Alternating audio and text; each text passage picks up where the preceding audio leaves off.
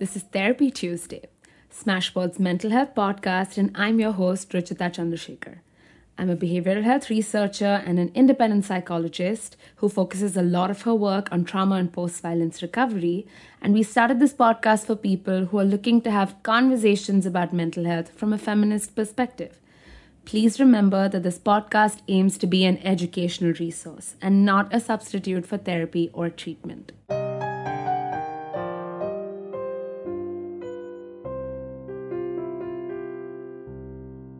In today's episode, we decided to address intergenerational trauma. It's a word that you would have seen used around in articles and in different discussions and in a lot of discourse where we talk about marginalization and historic oppression. But simply put, intergenerational trauma is traumatic experiences experienced by one generation that continues to affect the well-being of future generations. So, in this episode, we thought it would be beneficial to not only unpack intergenerational trauma as a concept, but to also think about it from an individual level, from a relational level, from a systemic level, and to recognize and reflect on what is the intergenerational trauma we may be carrying in the present that could affect future generations, what attachment styles can look like, unpacking what previous relationships have looked like, and more importantly, what healing can look like. I've noticed that the ways in which we understand stress, generally as a bodily response, can often be from a lens of shame. You go to a doctor and they tell you, oh, this is a lifestyle concern. This is a stress-related concern. Don't take stress. Like it's your fault for having stress as a bodily response. When the reality is that if you pinch yourself, the mild pain that you experience is also a stress response because it's your body letting you know that something doesn't feel okay. When you feel jitters in your stomach or when you feel anxious, that's also a stress response. When you get a headache from having done a lot of work, that's a stress response too. Stress responses exist so your body is able to communicate with you. If we start looking at it from that lens, there's a higher chance that we will be a little more compassionate towards ourselves versus blaming ourselves for the concerns that we might have. The thing with something like intergenerational trauma is that it's so intimate and complex to unpack that there's also an inheritance of shame and guilt that comes with it. Stress can look so different for each of us. So it's really unfair to think of it as your fault. Patterns of stress, what your triggers are, how does your body communicate this to you, how does it manifest in physical and mental concerns can look very different for each person, which is why even care needs to be customized. There's an incredible flowchart that was created by this researcher called Dr. Lawrence J. Kirameyer that unpacks intergenerational trauma on multiple levels. For example, it talks about how on a nation level, there's political disempowerment, loss of identity, and genocide that can be some of the factors. However, in a community level, there can be things like loss of a whole generation of children, negatively labeling or stereotyping of a community disorganizations, conflict, social problems can be factors that create risk for intergenerational trauma. On a family level, loss of children, grief, anger, helplessness, family dysfunction, domestic violence, abuse on an individual level, as well as things like foster separation, denigration of identity, suppression of culture, physical and sexual abuse, difficult parenting, low self-esteem, and there are various factors that can be responsible for how intergenerational trauma manifests. So if you belong to one of these contexts, whether there is risk for previous generations having undergone some of these stressors or not, it's possible that you are victimized by intergenerational trauma. So traumatic stress can look different for everyone, but it often comes up to the surface when our bodies feel threatened by a situation that we're in. So if you leave a 4-year-old in the dark versus if you leave a 24-year-old in the dark, for the 4-year-old, this can become a traumatic memory versus the 24-year-old could have more of the coping skills and resilience factors to take care of them in that situation. But like I said, traumatic stress often manifests when our body feels threatened in a specific circumstance. So in a situation with intergenerational trauma, then the understanding of safety that gets passed on to future generations can also be a cycle of oppression. So in thinking about how women who have constantly felt threatened to walk on the road or in specific clothing, and have undergone years of marginalization and oppression and faced physical and sexual abuse and consistently felt under threat. The ways in which they teach safety to future generations, like their daughters, their sisters, their nieces, can look very different and often be in oppressive language, whether they realize it or not, which now goes on to traumatize a present generation. It sexualizes young girls really fast. It creates a culture of shame and guilt where women feel like it's their fault for wearing what they do and for whatever happens after that. Now, this also goes on to create conflict between two generations. And in authoritarian cultures, where power dynamics are so different, like in South Asian cultures, resisting becomes difficult, which goes on to pose more of a risk for traumatic stress within that dynamic because of how we understand respect. There's a denial of difficulties that we see, or a comparison of pain that we see between generations. Someone from an older generation telling someone from a younger generation that they've had it so easy, that they didn't have to walk to school, that they've not had difficulties with electricity, that their parents treat them differently in comparison to what the older generation's parents treated them.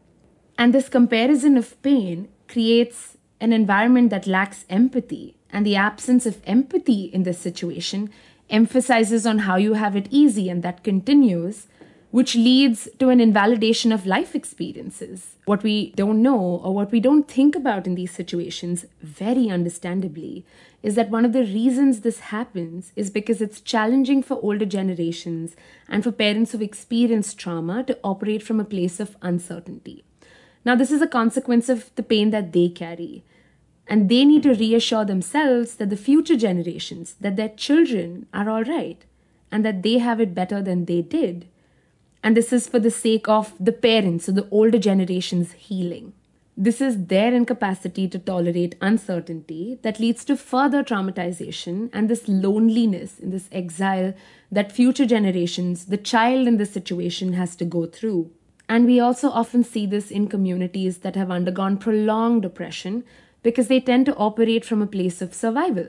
And this reminds me of Black families and Black communities, where parents will often say that the conversations that they have with their children is about how they can keep themselves safe from the police, how they look different, how race is always present in the room, and how they need to present themselves or conduct themselves in order to keep themselves safe, because an understanding of quality of life that is possible for marginalized communities looks very different. In the Indian context, almost 85% of the Indian population does not belong to upper caste communities and have been subjected to centuries of violence and oppression.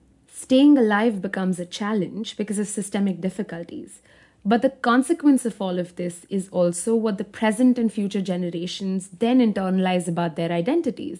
What they carry forward becomes their traumatic experience within these bodies, and how that plays into different relationships that they have, not only with their family and friends, but also with the state, the systems they're a part of, workplaces, and even with themselves.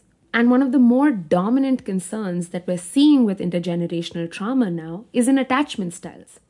Now, attachment styles can influence how we relate to the world, how we relate to the people around us. And attachment styles are influenced by factors like safety, intimacy, security, and even distress. And attachment styles are dynamic. The kind of attachment styles that we may have had as children can look very different from what we develop as adults.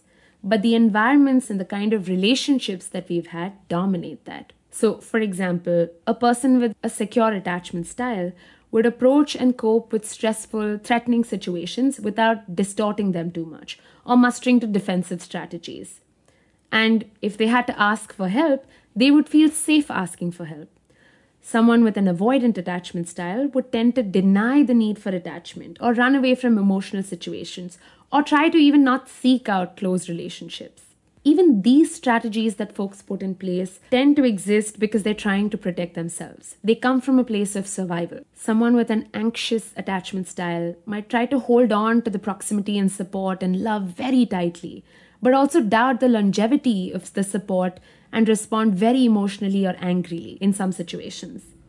So think about ancestral environments, gender dynamics, prolonged oppression, and other lived experiences across cross-generational experiences that can affect attachment styles.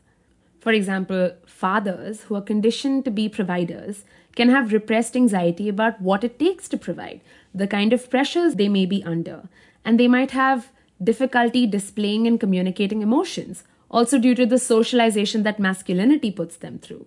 And they might become parents who display avoidant attachment styles. Now, a child who is being raised by a parent who is displaying an avoidant attachment style internalizes very different things about connection, about intimacy, and can go on to develop anxious attachment style.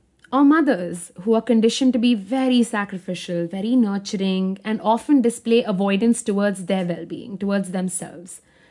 They have a tendency of passing those behaviors on to future generations of women that they raise. And these things are deeply cultural in communities of color and in collectivistic societies. And also thinking about the amount of pain that families and communities have endured and carried for generations through lived experiences that are dominated by things like colonization, partition, the pain of separation and loss, what we've internalized about grief and what it's done to them, and what they've gone on to teach future generations about grief and loss. Another anecdote that I'm reminded of someone I know, which I thought was a very clear display of intergenerational trauma that gets carried forward even if you don't have a very distinct recollection of the episodic traumatic memory, was that this person at a very young age, at the age of 5, lived in a state that was riddled by violence and genocide. One night, their parents realized that they had to pack their bags overnight and flee the state to another state where they could feel safer. So, loss of home, loss of friends, loss of community, loss of land, loss of all of these things, overnight, just uprooted.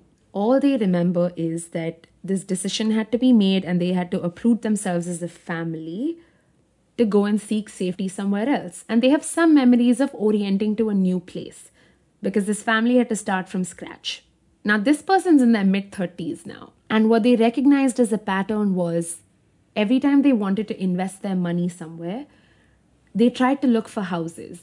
They wouldn't think of other investment opportunities first at all. The first thing they would try to look for is to save for a house because that was the most secure investment that they felt like they could trust. They would try to take a loan. They would try to accumulate resources necessary. They would set their financial goals in ways in which they could afford a house somewhere, like somewhere where they wanted it. And it became a running joke amongst their friends and families that, oh my God, all you keep looking for is these houses to buy. And it's not like they were collecting these houses because that's still a matter of massive privilege. And it's a really expensive investment to make.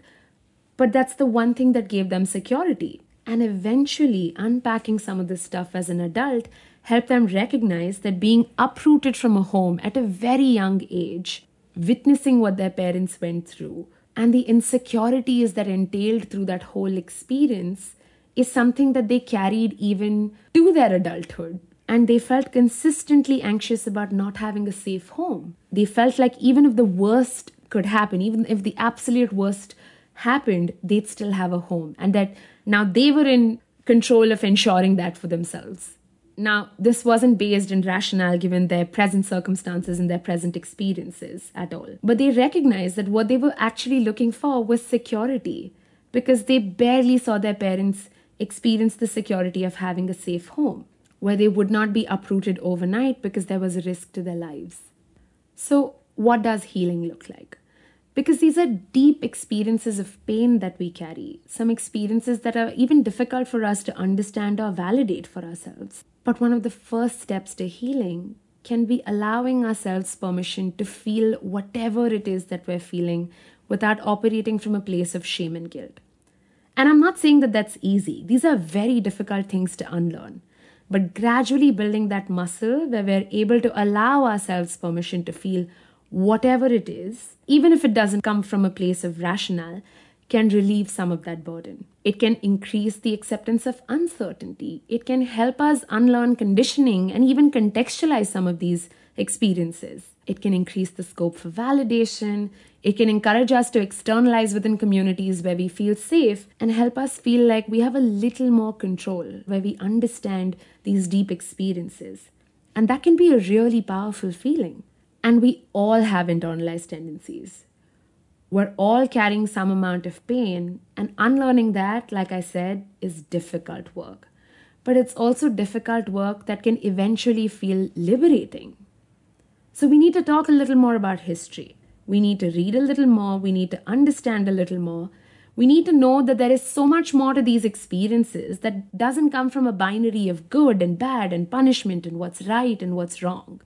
Because only then can we hold ourselves a little more accountable, forgive ourselves, and forgive those around us, and establish our own standards for relationships, for boundaries, for existing relationships, for future relationships, which can go on to assisting in breaking the cycle of cross-generational trauma.